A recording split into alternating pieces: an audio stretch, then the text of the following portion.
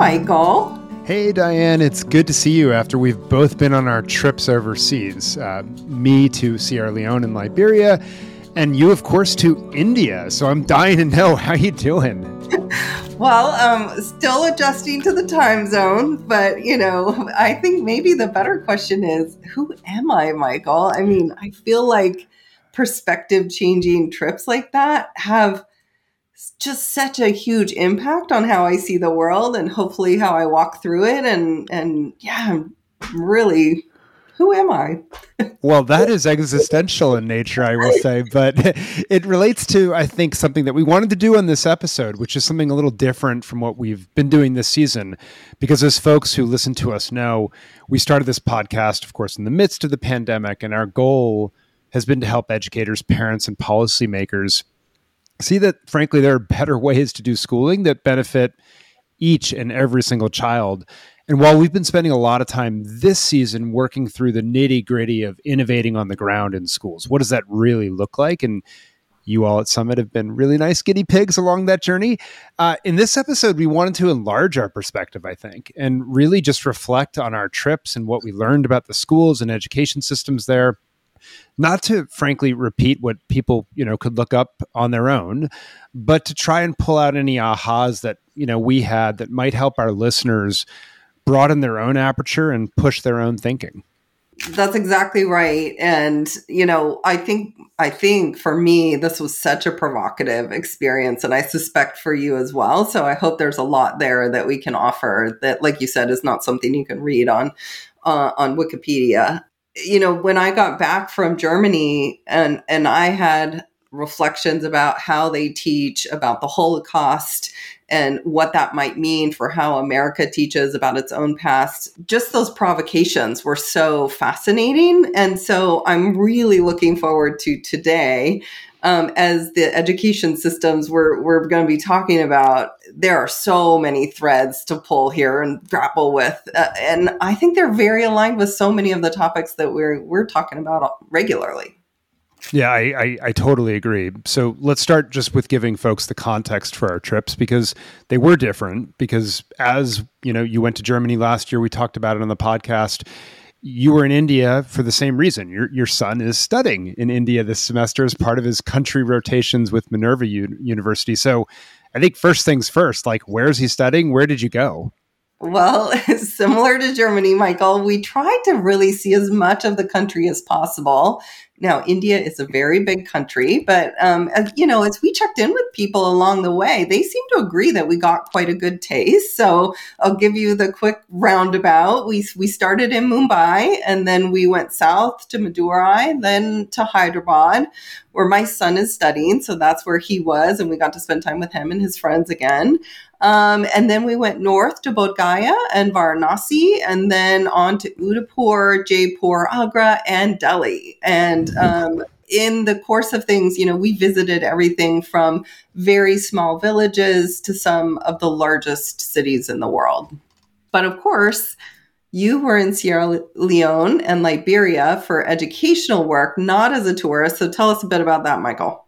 Yeah, absolutely. But first, let me just say, wow, you covered a lot of ground, and wow, that's just a lot of places. But you're right. I was in Sierra Leone and Liberia for educational work, and for context for the folks tuning in, I'm a board member at Imagine Worldwide. And if you haven't heard of Imagine Worldwide, well, I'll just selfishly say you should, because I think it may be doing some of the most transformational work in education in the world. And essentially, it's a nonprofit that works in Africa to build foundational numeracy and literacy for children. And it does it through child-directed, tech-enabled learning solutions. So the basic idea is that these solutions, which are rapidly coming down in cost to roughly $5 a student, use software, they pair it with a tablet. Right. It's incredibly low cost. It's something that we can't even imagine in this country. And it has solar power. We'll talk more about this. But it's incredibly scalable in countries where literally millions of students, as you know, often don't have access to school. They don't go. Or if they do go, the places that they do, they often have teachers that don't show up, or they learn in places where the ratios of students to teachers might be anywhere from, say, 50 to 1 at the low end to 200 to 1 at the high end. And a country I mean, this is perspective setting. A country like Sierra Leone spends like roughly $50 per student on their education per year. God. And just to give some context, right? The US is spending, I don't know what the current dollar amount is, probably 13,000 or something like that per student per year. So these are countries, to state the obvious, that don't have a lot of resources. There are areas of what you might say are in certain respects like that non-consumption, right? There's literally no alternative. And of course, it's not that simple on the ground, but we were there basically as a board to see what that ground really looks like. So we got to visit a lot of schools in Sierra Leone in a range of circumstances, rural, urban, private, ministry run, city run, supported by different private intermediaries. You get the idea. And then we also went to a rural school in Liberia in a village where the Imagine Worldwide solution has actually been implemented fully. So we got to see what that looks like as well. Wow, that's amazing. I don't want to be on another board, but that one sounds fascinating. So, what a interesting learning trip. And I knew there was a reason we've been waiting for this conversation because while unlike you, Michael, I didn't spend my trip in schools.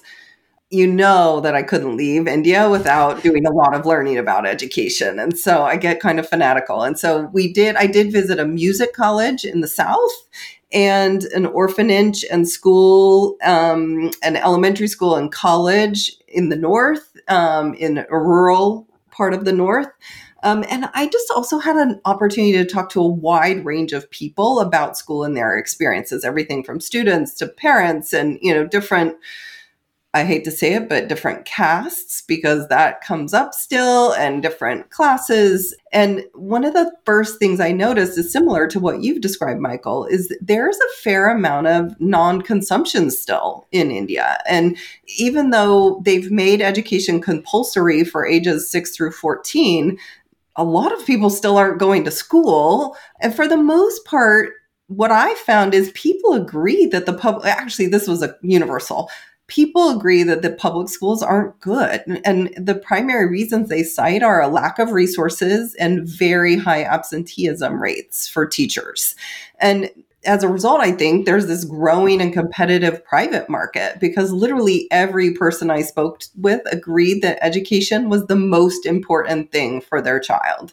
And, we have this ongoing conversation about, is the return on investment there in American education still? People seem to be losing a little bit of faith in that, especially at the higher ed level. But in India, it is alive and well and paramount. And so right from the start, there's a whole bunch of similarities. And I would be remiss if I just didn't ground in the scale that we're talking about.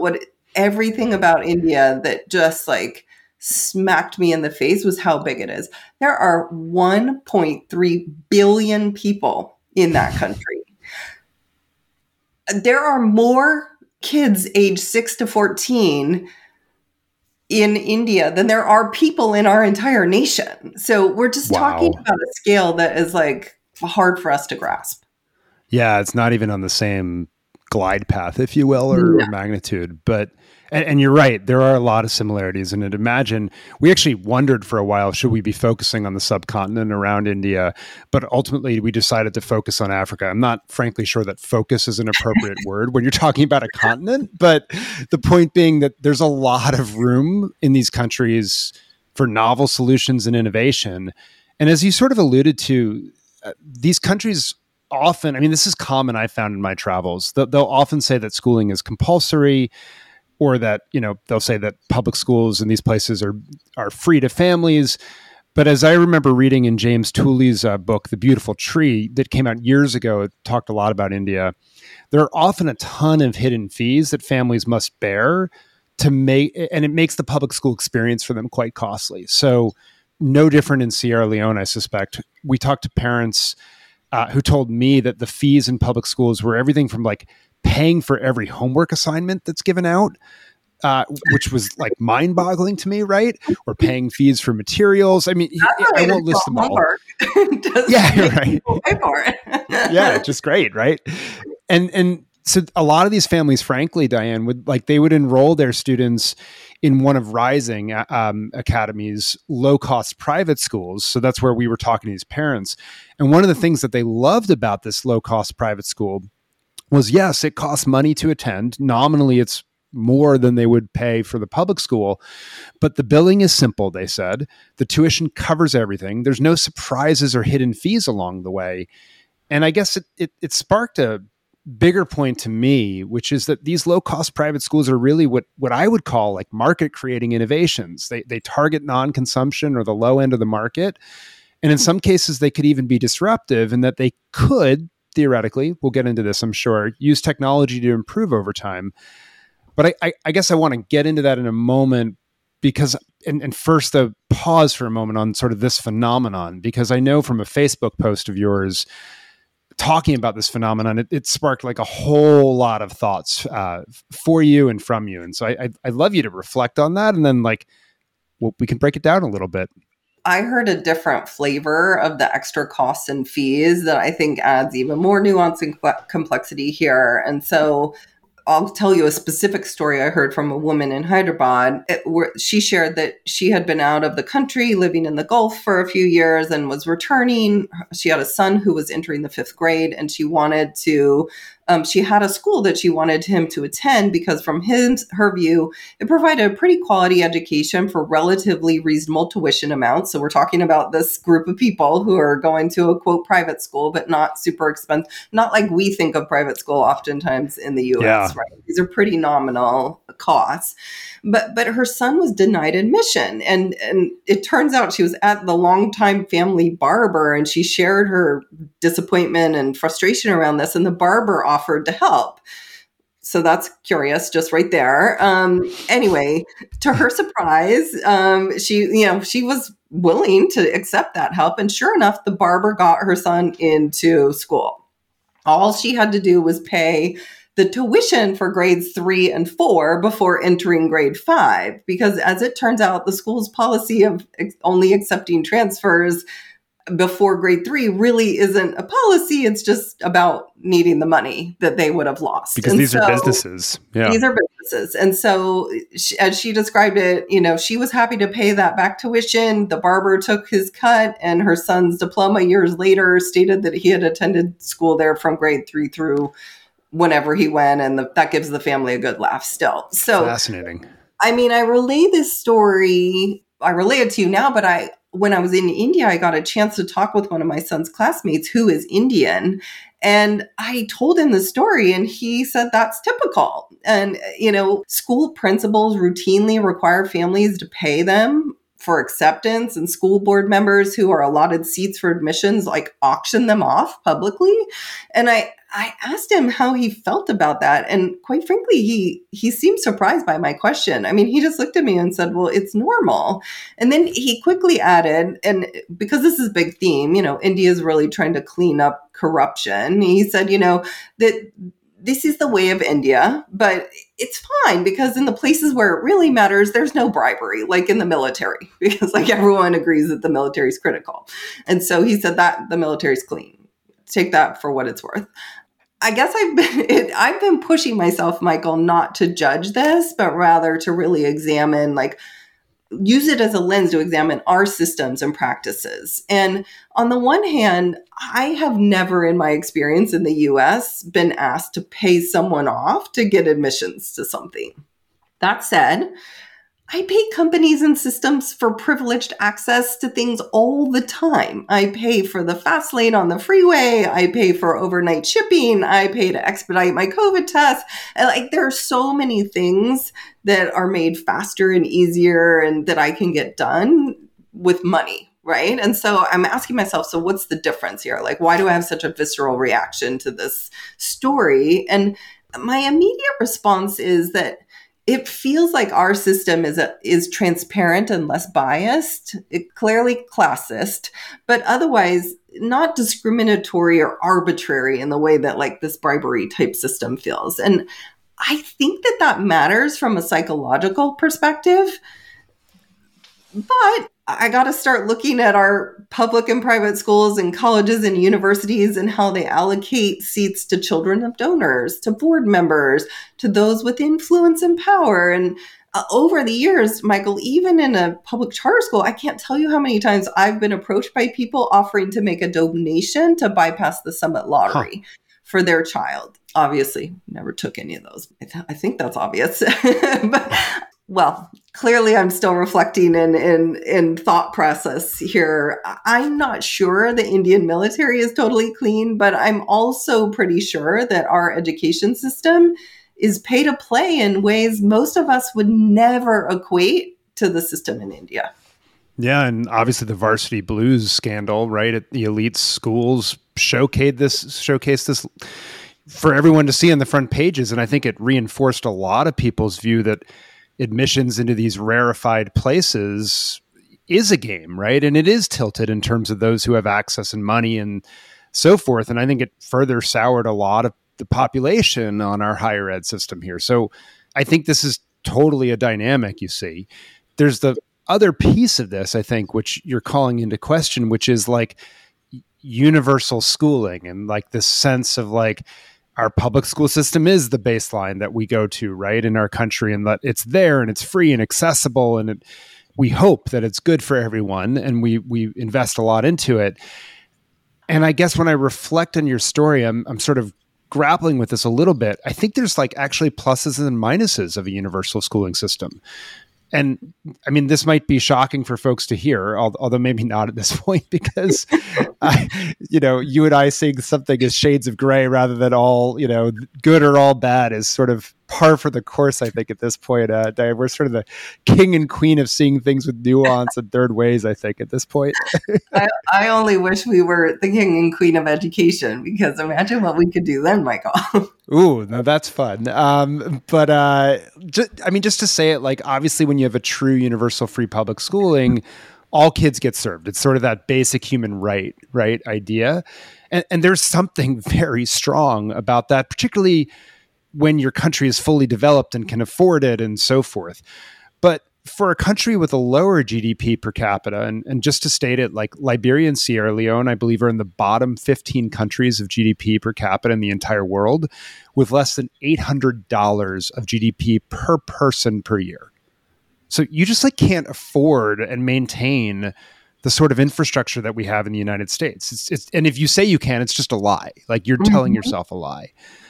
So that's the upside, I think, of universal public schooling, right? But I think the downside is that, as we've discussed on this show, there's really no room for disruptive schooling solutions to really take root. I mean, maybe micro schools will be disruptive, but they aren't what I would call like a new market, transformational disruption. And as a result, when there's no room for disruption, there's no real non-consumption, I think you take away the dynamism of a sector that is important for improvement and renewal and transformation and so forth. And so in a country like India or Sierra Leone or Liberia, I think you have this potential for some incredible innovations to emerge. I think at least, the barriers are theoretically lower anyway. And theoretically, I say. I think theoretically is the key word there. And because I believe deeply in what you're saying, and I suspect it might be true in some places, but I wasn't seeing a lot of innovation. And again, like I saw a teeny, but it seemed to be fairly representative based on the people I was talking to. And what I actually saw was a whole lot of people doubling down on the same things that we are doing in our comprehensive system, with far fewer resources, with far more kids, with just like a huge, if they were going after what we're doing right now, with which both of us are unsatisfied with, there's such a giant gap there. I don't know how it could ever be closed. And so that doesn't feel exciting to me. And I was trying to figure out like, why aren't they doing these innovative things given where they are? That's what we should start seeing. And I think one of the challenges, and this will be familiar to people, but like, there is this scarcity model at the higher ed level There are very few seats in very excellent institutions, especially the ones that are paid for.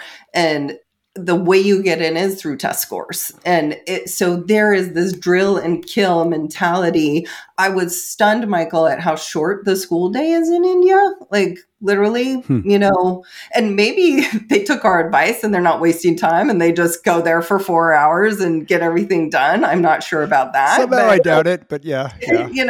But the school day is short. And so what is happening is kids who are trying to compete are doing a whole second school day through private tutoring, et cetera. And I know you've seen this in many other parts of the world, just this sort of arms race towards education that seems to keep pushing people back to the old style and old way of learning. And so that I'm so excited about what you're doing because I wasn't seeing it. I was seeing schools that barely had a book.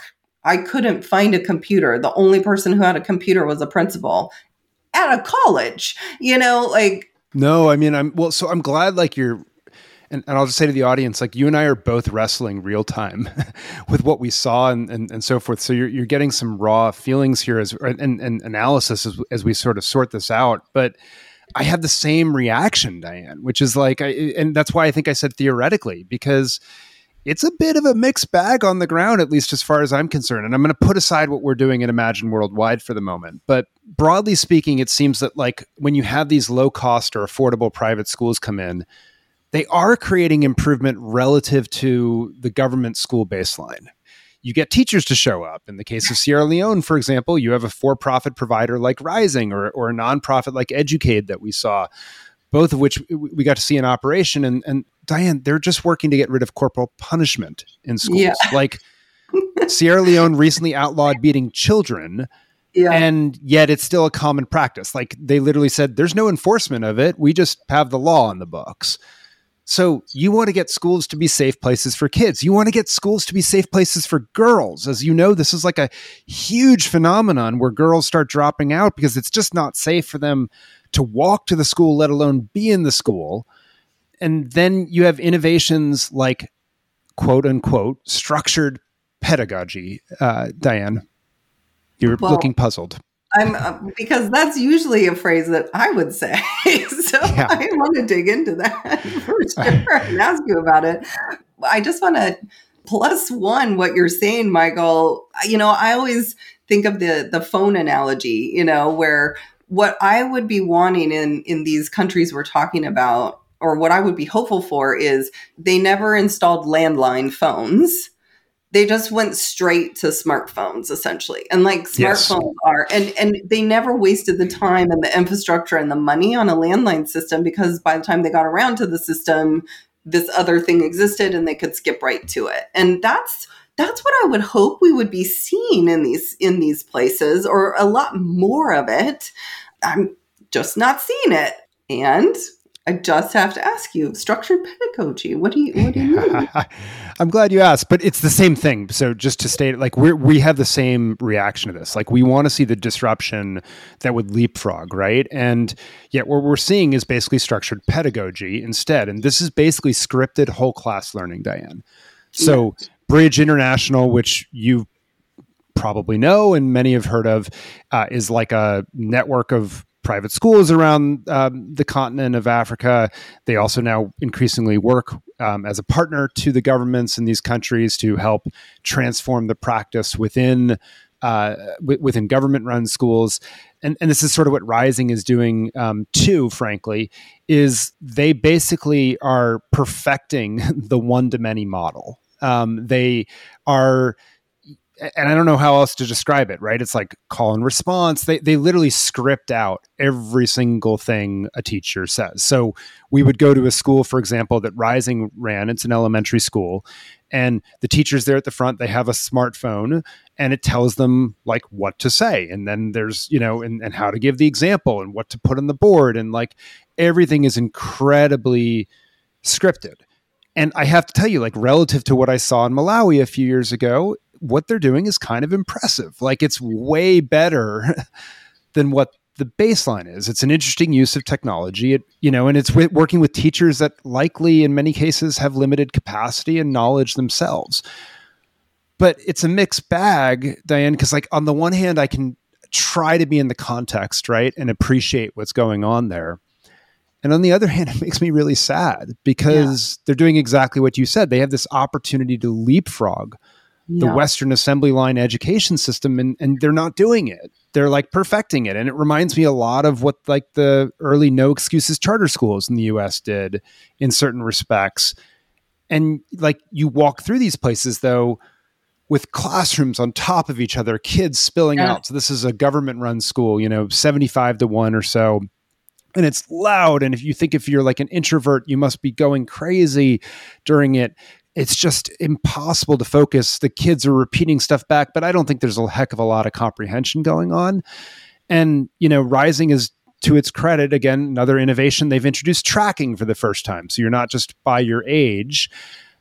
And so they have faster maths and faster reading. But then like you have the situation where you have like the 13-year-old with like the 6-year-olds, right? And it's like, how would that make you feel? And so I'm trying to be respectful of the context and not judge and saying it's better than it would be. And yet, what else could you do? And so as I'm processing this, it just gives me a lot of struggle, I guess, as you can hear. Yeah.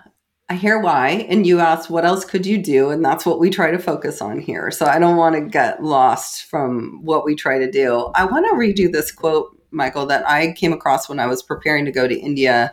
And then it really altered how I viewed the country coming into it and walking through it. And I think it leads us to potentially what else could we do? And the quote is, India is not, as people keep calling it, an underdeveloped country, but rather, in the context of its history and cultural heritage, a highly developed one in an advanced state of decay. And that was said by Shashi Tharoor, who's a politician from Kerala, who has quite an interesting backstory, but I'm not going to go there right now.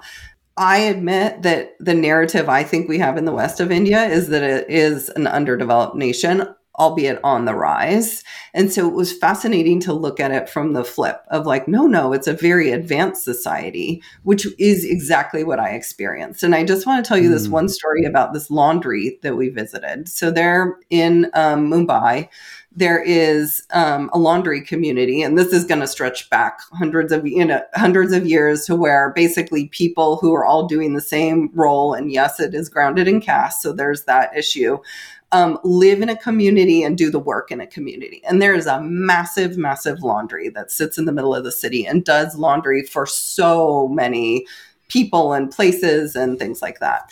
And they live in the community. So their houses are stacked up on top. I'm not even going to do it justice. Like you walk into this community and people have grown up into it. But the thing I want to point to here is the level of sophistication when you are doing laundry for millions of people and they're picking it up, bringing it in, washing it, pressing, all of that, and then delivering it back to people. There's not a single computer.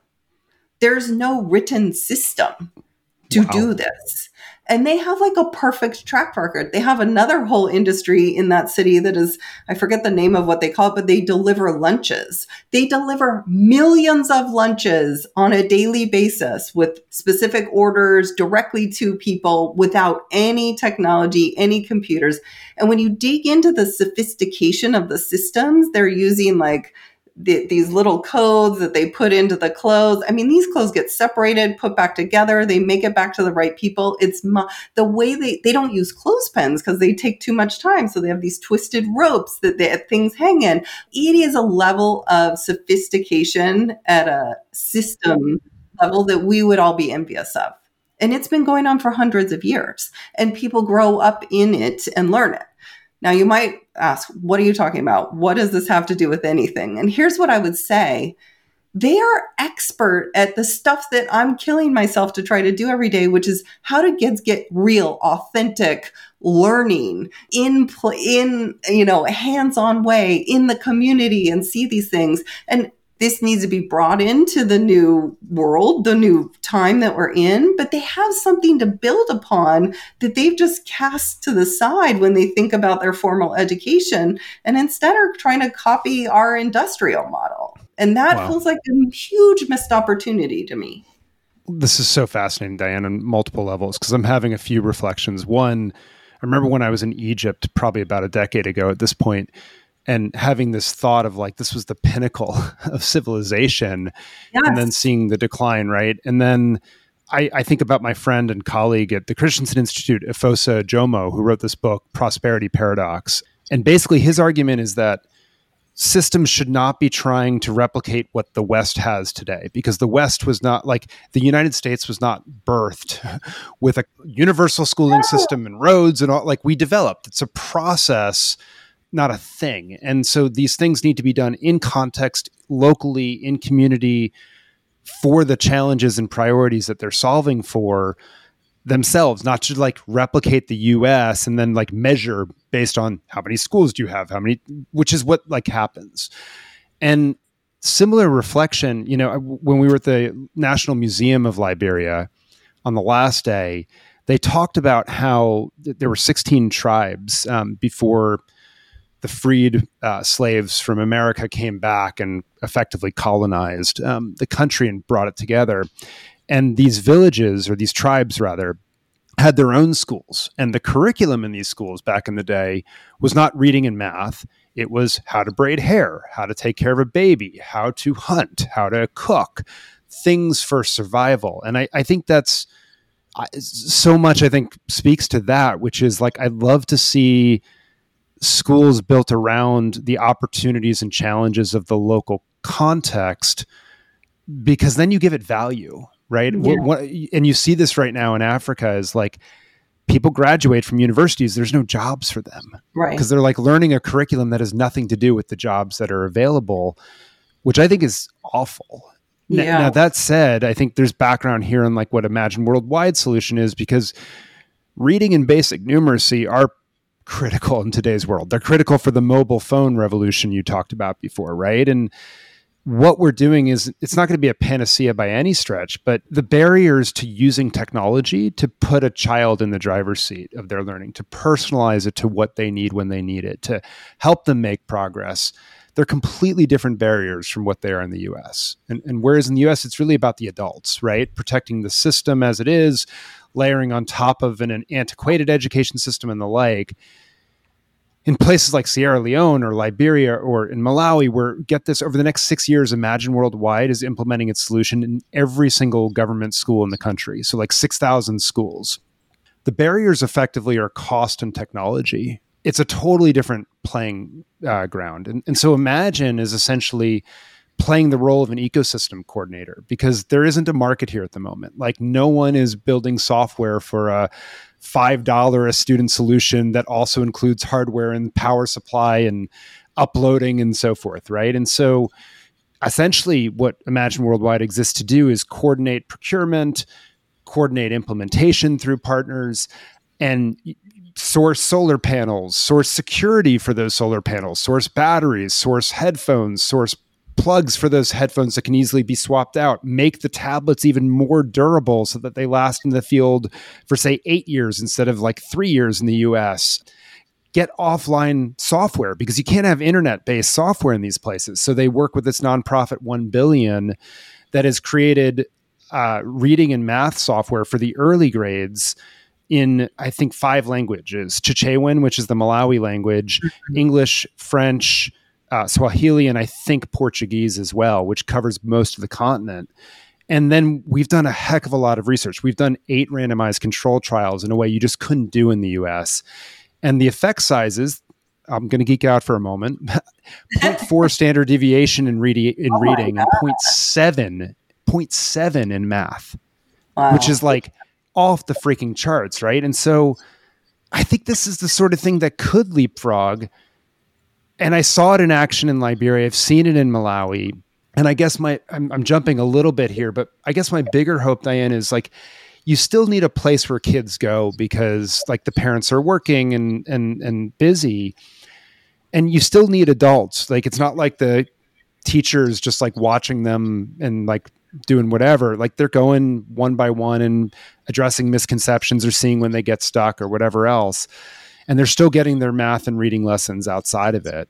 But what I would love to see is like, what would it look like if one of these affordable private schools that we saw built their solution around this kernel that Imagine Worldwide has developed? Or what would it look like if individual communities were able to build their own community run, I don't know, we could call it a school, we could call it something else, right? Where like this place where kids can learn, and frankly, maybe like you could stand up entrepreneurs with this technology and other sorts of, like, who knows, right? Then I think you'd see something really scalable and maybe address my like worry, which is, you know, $5 a student is not a lot of money, but it's still like 10% of what these countries are spending on their kids. I don't know if they'll be able to sustain that or not, Diane. Gosh, what you're saying is super interesting. And what's coming up for me is the visit with the nonprofit and the orphanage school, and then the 200 students also from the village. And the leader of this, the man who started this, he literally started when he was 17. He has this fascinating background where his parents were sick, and so a Buddhist monk sort of took him in, and he lived 10 years in the monastery, and he was exposed to learning and language and whatnot, otherwise had never gone to school. And at 17, he just knew he had to get back to his village. And so he literally took like a very small amount of money, bought a tarp, some bamboo sticks, and a mat for the ground, and started teaching. Like so fast forward 17 or 18 years, and he has built these institutions, and it was so profound and so inspiring. He was such an entrepreneur, Michael. Like, he will not take government money because he knows it's going to be corrupting. He won't give money to the students because he knows that their families will take it. So he's like really he understands the community and the culture so much. And one of the most profound things to me is he said, I tell my students, you don't need a teacher. You have Google and you have your curiosity. And you and I both know, like, Googling things in and of itself is not enough, but he was onto something there. And so I was like, oh, do you know about, like, for example, the Khan Academy? Do you know about some of these products? And he didn't know about any of them, but he knew about Google. And to me, here's the opportunity. Like, India is creating a ton of the job that people want to go into is technology and engineering because it's more lucrative. There's a huge opportunity for them to build their own solutions that are personalized to the communities that they grew up in and the places they understand and what people need to learn. And so that's what I'm hopeful for. Yeah, no, I love it. I think this is probably where we land the plane, which is like, I think there's a solution now in what Imagine's doing that can take care of those foundational aspects and then take it to the next level where these entrepreneurs, like you just described, sort of take it into the next level, if you will, right? And really build something, Diane, that is of the community, for the community, by the community, if you will, to bastardize President Lincoln's words, and make it very authentic to the context and grow something that is incredibly local. And again, this is from Afosa's work. I just think the real cure to creating prosperity, and that's different from eradicating poverty, but really creating prosperity is to empower local solutions and have them drive the dynamism to grow something. Like, that's what's going to be sustainable here. So I'm thrilled by the solution that's on the ground. It gives me a tremendous amount of hope. I think it's revolutionary, and I think it creates the floor from which I'd love to see people build. That's a good place to leave it for today. I mean, we could go on for another 5 hours, I'm sure. I think we could. Michael, in your travels, playtime, etc., did you get a chance to read anything, watch anything? Oh yeah, plenty. A lot of flights, as you might imagine. But I'll actually reflect on a book that I finished right before I left, and then I'll share the book that I finished on the plane. I read the biography that came out, I think, last year about Maria Montessori, which is called "The Child is the Teacher: A Life of Maria Montessori." It's by an Italian professor and translated into English by Cristina Di Stefano. And obviously, as you know, my kids are in a Montessori school. Montessori has a ton of the principles that we talk about every single time we get together.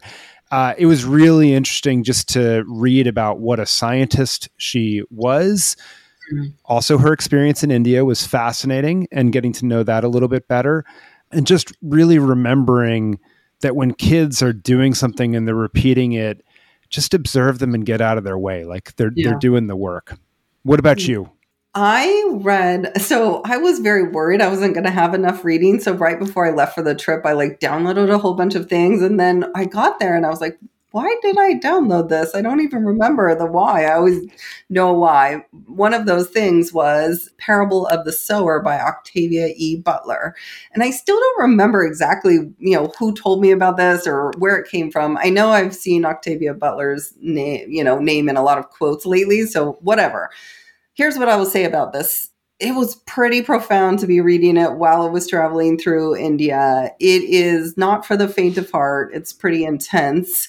And it's fascinating personally because it's set in California in literally basically this time frame we're living in, but it's an alternative reality to what we have today, but it's very, very close to home. And there's a whole bunch on sort of religion and spirituality, which is not for here, but certainly the trip to India, that was a big part of the experience. So that's what I have read recently.